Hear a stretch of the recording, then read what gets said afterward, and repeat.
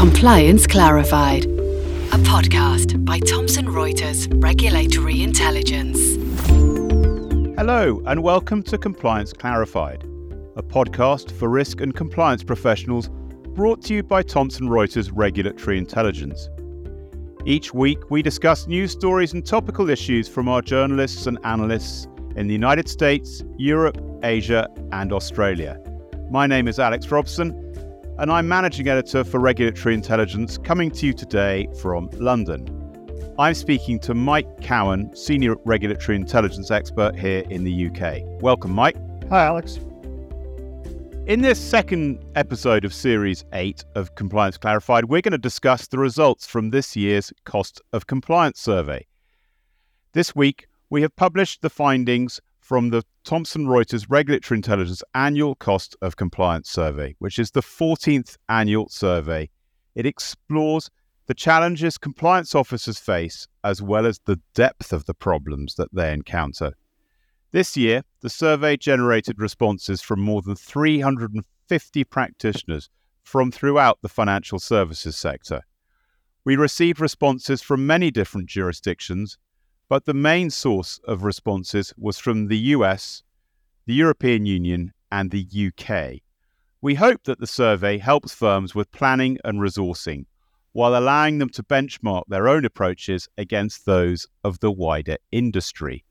Mike, can you take us through the main findings from the survey? Yeah, thanks, Alex. This year's survey showed that compliance officers are operating with a limited set of resources, whilst at the same time managing a diverse and expanding range of subject areas, where the volume of regulatory change is expected to increase. Also reported this year that the costs are expected to increase and that there are difficulties when recruiting appropriately skilled staff. Now, to illustrate this, in 2022, the number of regulatory events that Regulatory Intelligence monitored was just over 61,000, and this is the third highest annual total since 2008. This figure covered regulators in just over 1,300 regulators in 190 countries, and that is an equivalent to an average of 234 daily alerts. And the survey said that in the coming year, 73% of respondents said that they expected an increase in this regulatory activity. Now, this increase was also seen as a compliance challenge for both corporate boards and compliance officers alike, where keeping up with the volume and implementation of regulatory change and the managing growing regulatory expectations featured prominently in many responses when asked about the compliance challenges they faced. Now, managing cost pressures and balancing competitive and compliance demands were also seen as challenges. But it was quite interesting that 45% of survey respondents said that they did not monitor the cost of compliance with regulations across their firms.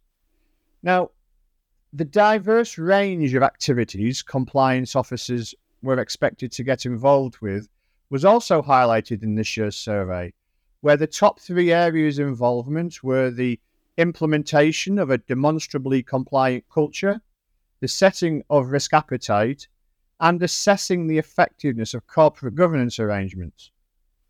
1/3 of respondents said that they expected compliance teams to grow, and 61% of respondents said that they expected the cost of senior compliance officers to increase. This was mainly due to the need for additional skilled staff and knowledge.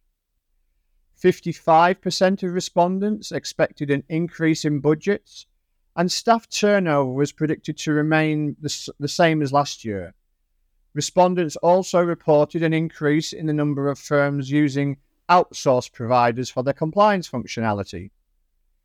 Generally, respondents felt that their firms operated effective compliance cultures. I mean, in the United States, 85% of respondents considered their firm to operate an effective compliance culture. and it was 82% in the UK and the EU. Respondents predicted several cultural and conduct risks that could challenge a firm's compliance culture. 67% of respondents said that they expect a higher cost with managing these risks. And these risks included the need to balance competitive and compliance pressures and cybersecurity. They were the top two.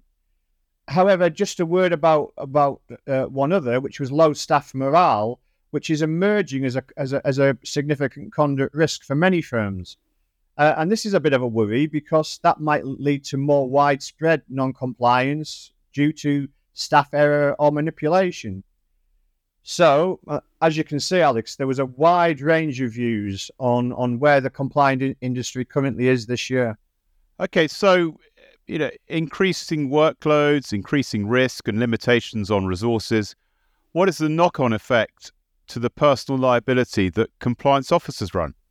Well, as you know, in many jurisdictions, compliance officers can now be prosecuted personally if the company or the individual runs foul of certain laws or regulations. 49% of respondents reported that they expected compliance officers' liability to continue to grow. Now, among senior managers, there was a clear expectation that cultural conduct risk would remain a source of personal liability, where 71% of respondents thought that the regulatory focus on culture and conduct risk would increase their personal liability of senior managers.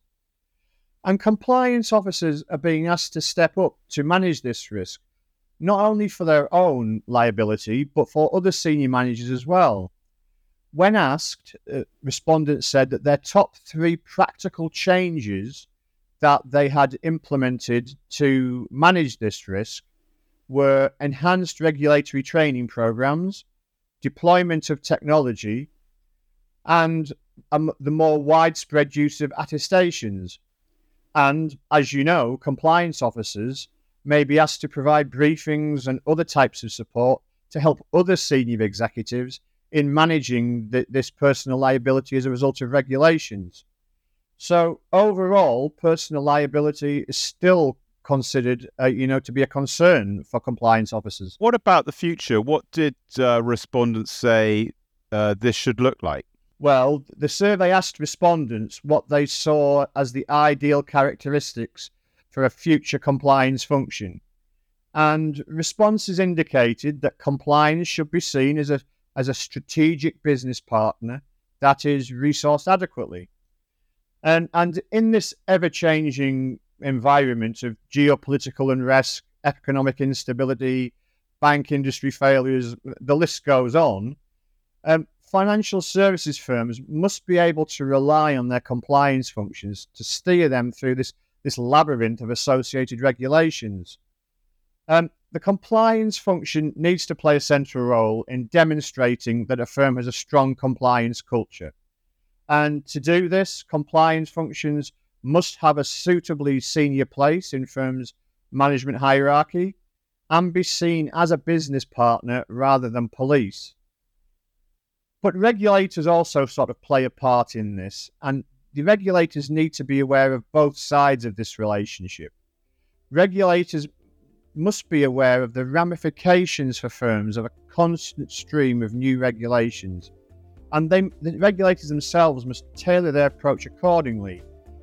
Otherwise, it becomes increasingly more difficult for firms to comply satisfactorily on an ongoing basis. I'm Kim Vanell.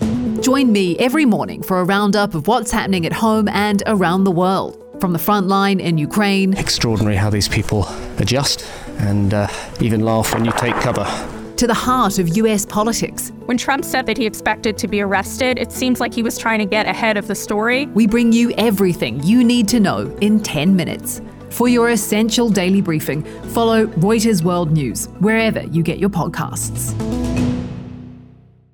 The survey that we put out was open towards the end of last year, beginning of this year, and before recent announcements about the speed of developments of generative AI.